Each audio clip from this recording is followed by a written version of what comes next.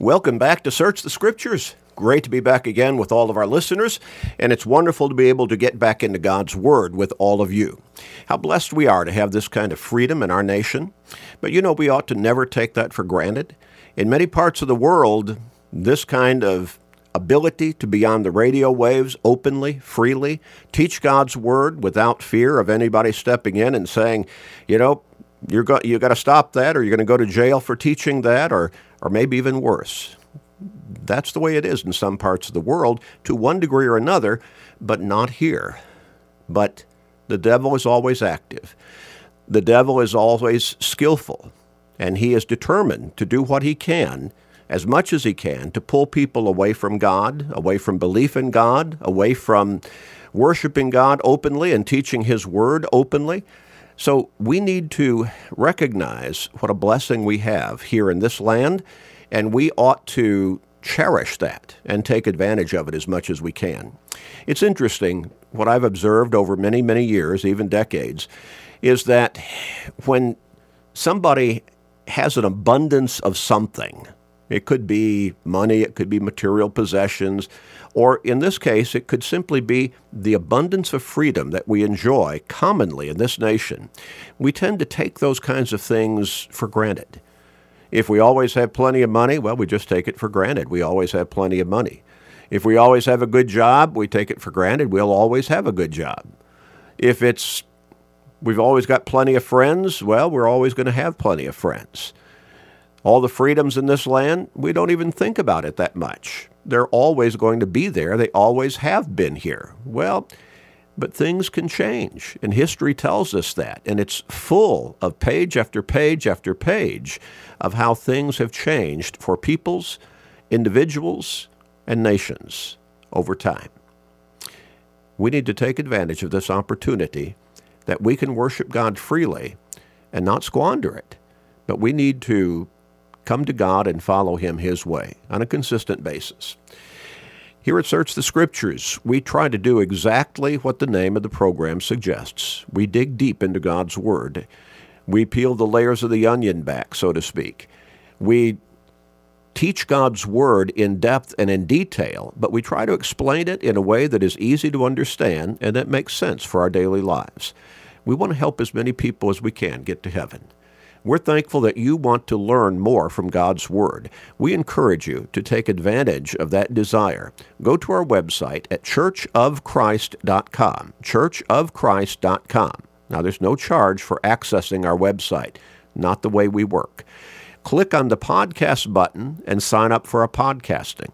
Again, it is free. It always will be free.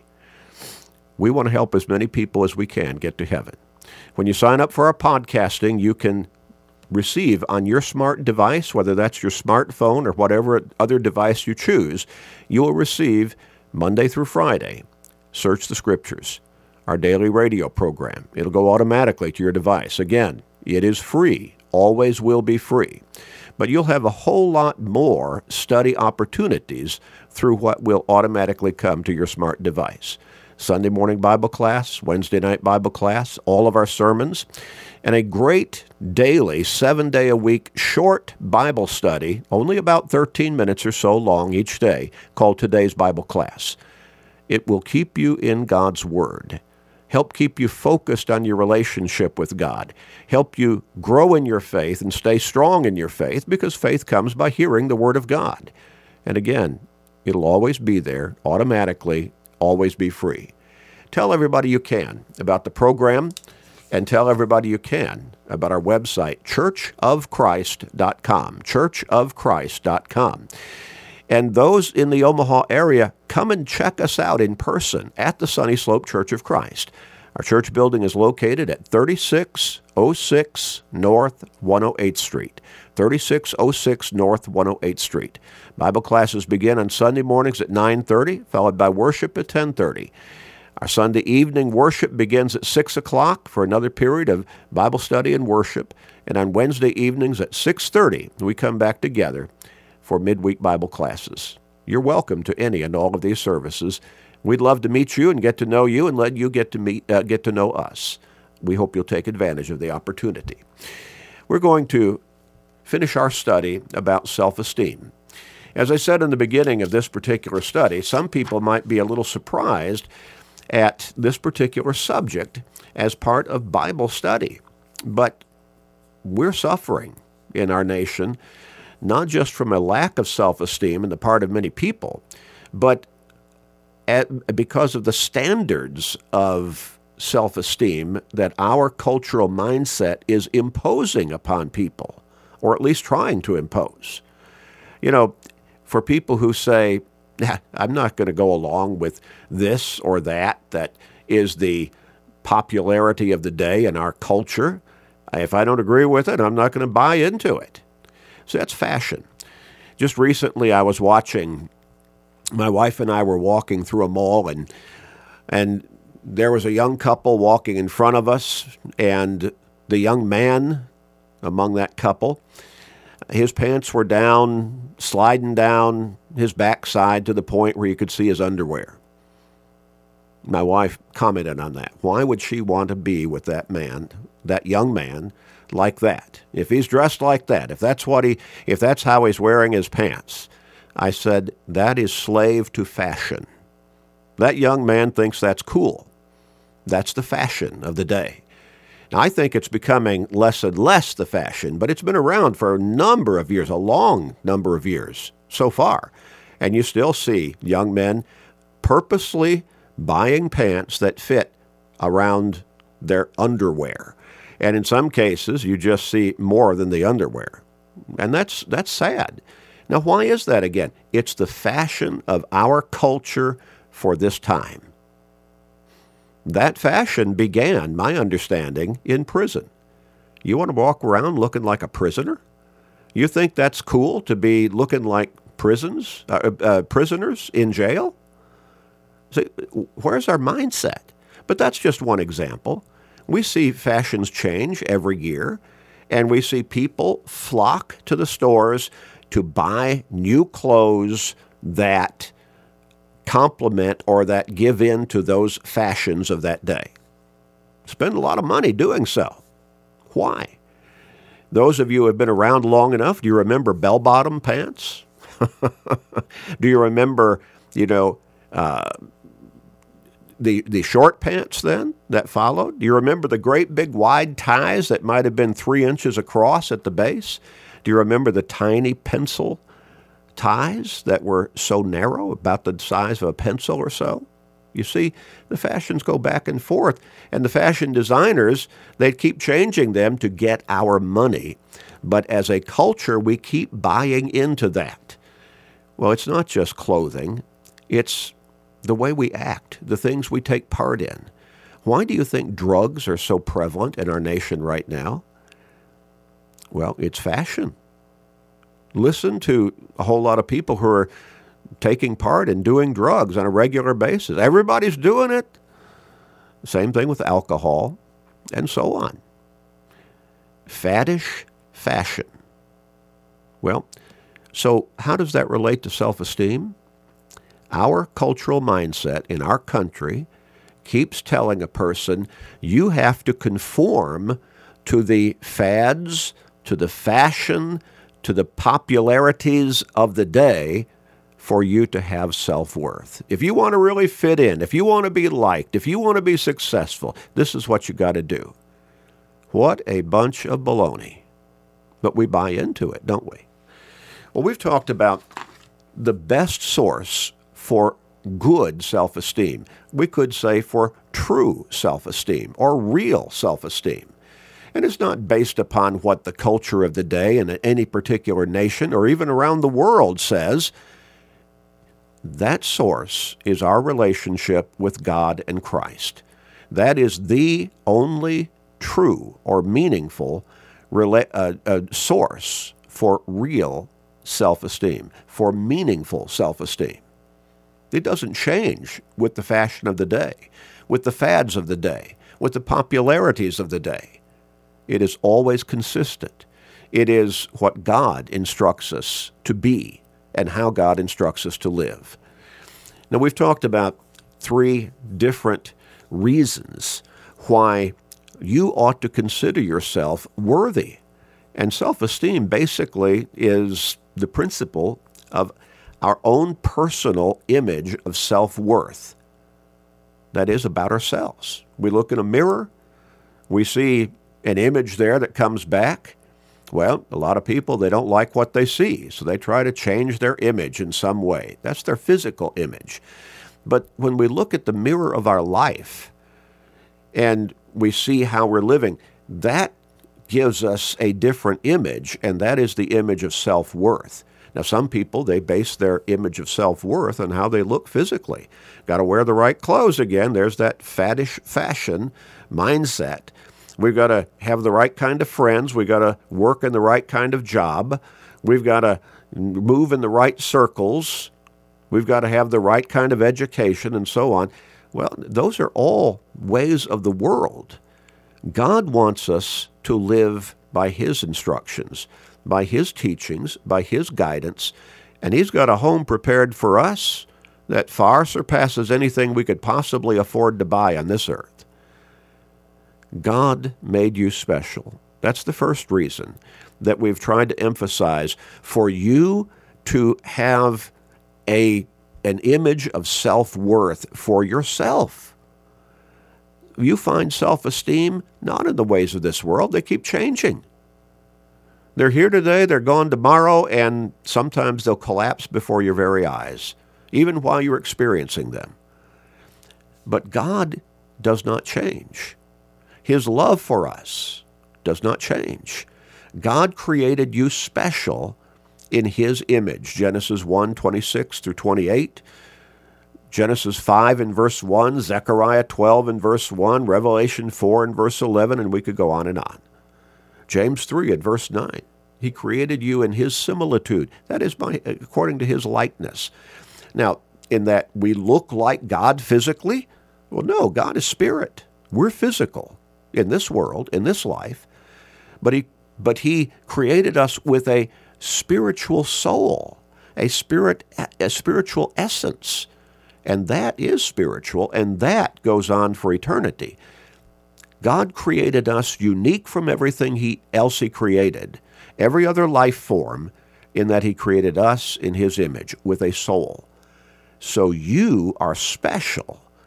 It doesn't matter whether you are looked at by people around you as being too tall or too short or too fat or too skinny, or you've got too much acne, or your nose is a little crooked, or your ears are sticking out, or you haven't got much hair, or you got too much hair.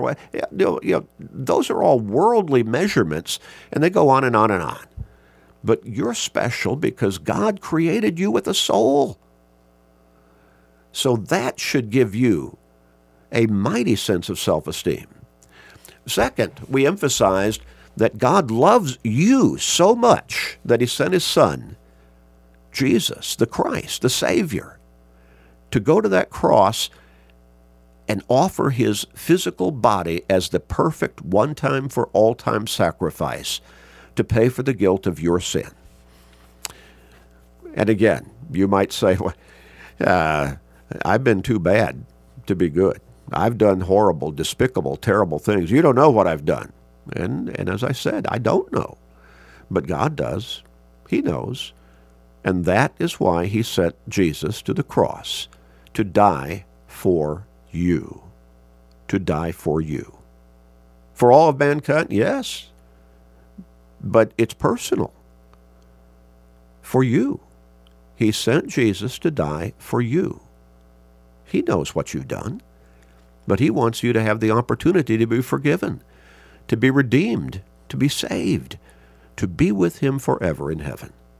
And then third, we emphasize that if you're letting Him now, or if you will let Him, God will continue to work on you.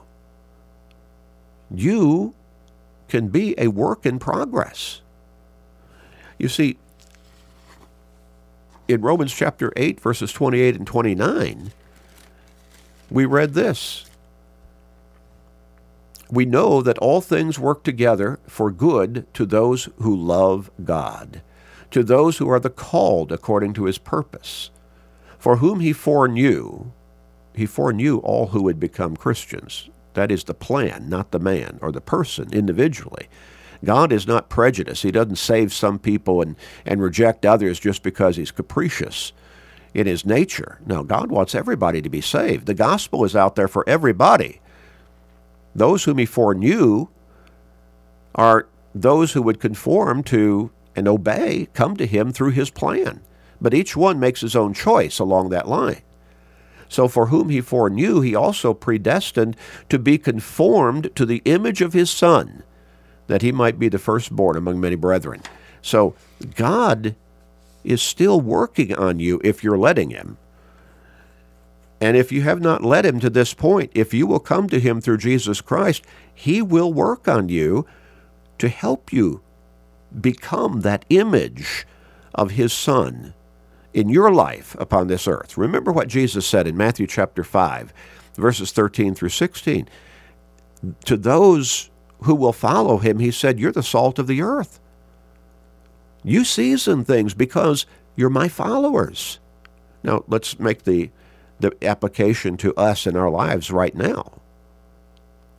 True Christians, you're my followers. You are out there living your life as faithful, dedicated, consistent Christians, and that is a seasoning influence on a world that is engulfed in, lost in sin, corrupted by sinfulness. You make a difference just by your living that faithful, dedicated Christian lifestyle. He goes on to say, you're the light of the world. And let your light so shine before men that they may see your good works and glorify your Father who is in heaven. So you can make a difference. God can use you. He can help you to be that image, to be that light, to be that seasoning salt, to help other people see their need to change their lives and come to Christ, their Lord and Savior. So you're special because God created you in his image. You're special because God loves you so much that he sent his Son to die for you. And you're special because God still wants to work on you and help you to become and remain what he wants you to be as his faithful, dedicated follower. You as you are special in God's eyes, and God loves you.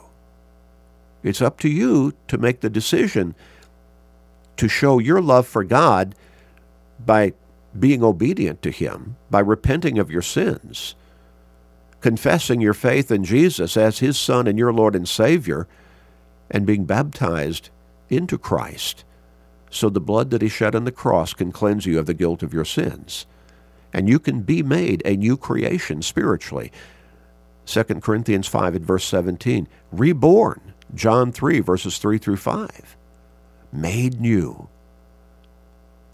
True self-esteem should be based on not what a person necessarily is, but on what he can be in Christ. Think about why you look down on yourself. And I know a lot of people have really low self-esteem. Why? Why do you look down on yourself? Think about it. Analyze it. You say, well, I'm no good. I'm not good looking. I've never amounted to anything. I don't accomplish anything. And you could go on with a list of negatives, I guess. But why do you look down on yourself? Why do you give in and surrender in all of those situations? In Romans chapter 9, and verses 20 and 21, we read this. But indeed, O man, who are you to reply against God? Will the thing formed say to him who formed it, why have you made me like this? Does not the potter have power over the clay, from the same lump to make one vessel for honor and another for dishonor? God knew what he was doing when he created you. Now you have to take the package that he presented to you and run with it. Use it to the best of your ability to serve him and give him glory. Again, in Romans chapter 8 and verse 31, what then shall we say to them, to those things? if God is for us, who can be against us? You see, we buy into the criticism from other human beings around us, or just society as a whole, or our cultural mindset. And that's really the soul of a nation, the cultural mindset. We buy into what they dictate to us, or at least try to dictate to us, as to how to have a sense of self-worth. But you see, their standards keep changing. Keep changing. But God's standard is consistent.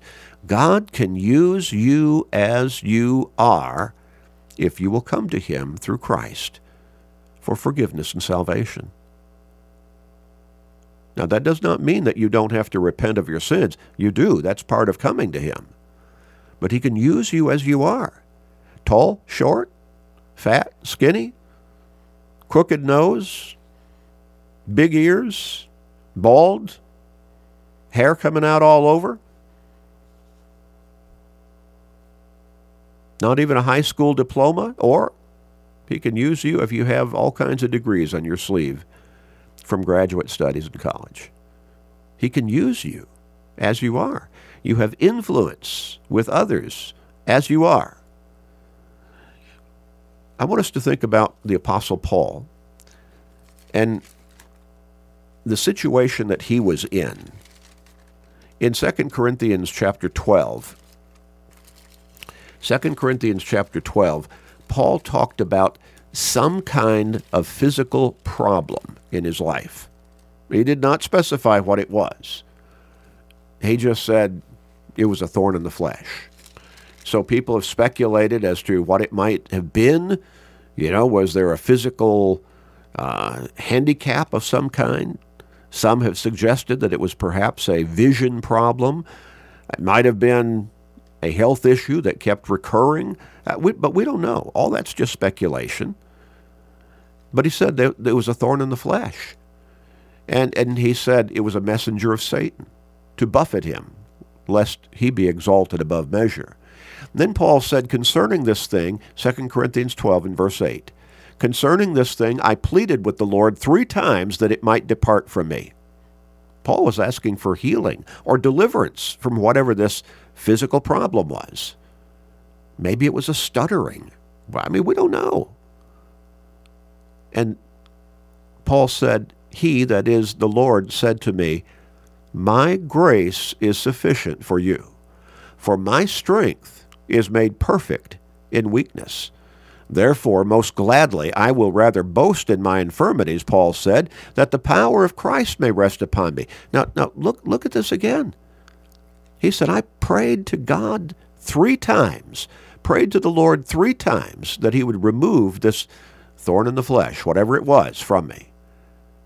And the response from the Lord? No, not going to remove it. Why? Because my grace is sufficient for you. I want you to understand. I can use you just as you are, with whatever that thorn in the flesh is. My strength is made perfect in weakness, the Lord said. I can use your weakness and I can guide you and bless you to do mighty works in my name. People will see my strength through your weakness. You can reach people just as you are if you'll trust me and let me use you the way I want to. And so Paul said, therefore, most gladly I will rather boast in my infirmities, that the power of Christ may rest upon me. Paul accepted the message. He even said, I rejoice. I take pleasure in infirmities, in reproaches, in needs, in persecutions, in distresses, for Christ's sake. For when I am weak, then I am strong. In and of himself, by himself? Oh, no. Do you think Paul did not suffer? Do you think he did not experience hardship when he was beaten repeatedly in different ways? Of course he suffered. Of course he hurt. In Philippians chapter 4, beginning with verse 11, he said, not that I speak in regard to need, for I have learned in whatever state I am to be content. I know how to be abased, that is, brought low, and I know how to abound. Everything going great. Everywhere and in all things I have learned both to be full and to be hungry, both to abound and to suffer need. And the secret? It's not a secret. He said, I can do all things through Christ who strengthens me. There's the answer for you. You can do all things through Christ who strengthens you. We'd like to help you. Contact us. Let us. Come to your Lord if you have not yet. If you already have, trust Him and let Him use you. Let's pray. Father in heaven, thank you for loving us and making the way for us to glorify you, to bring you glory through the works you have for us to do.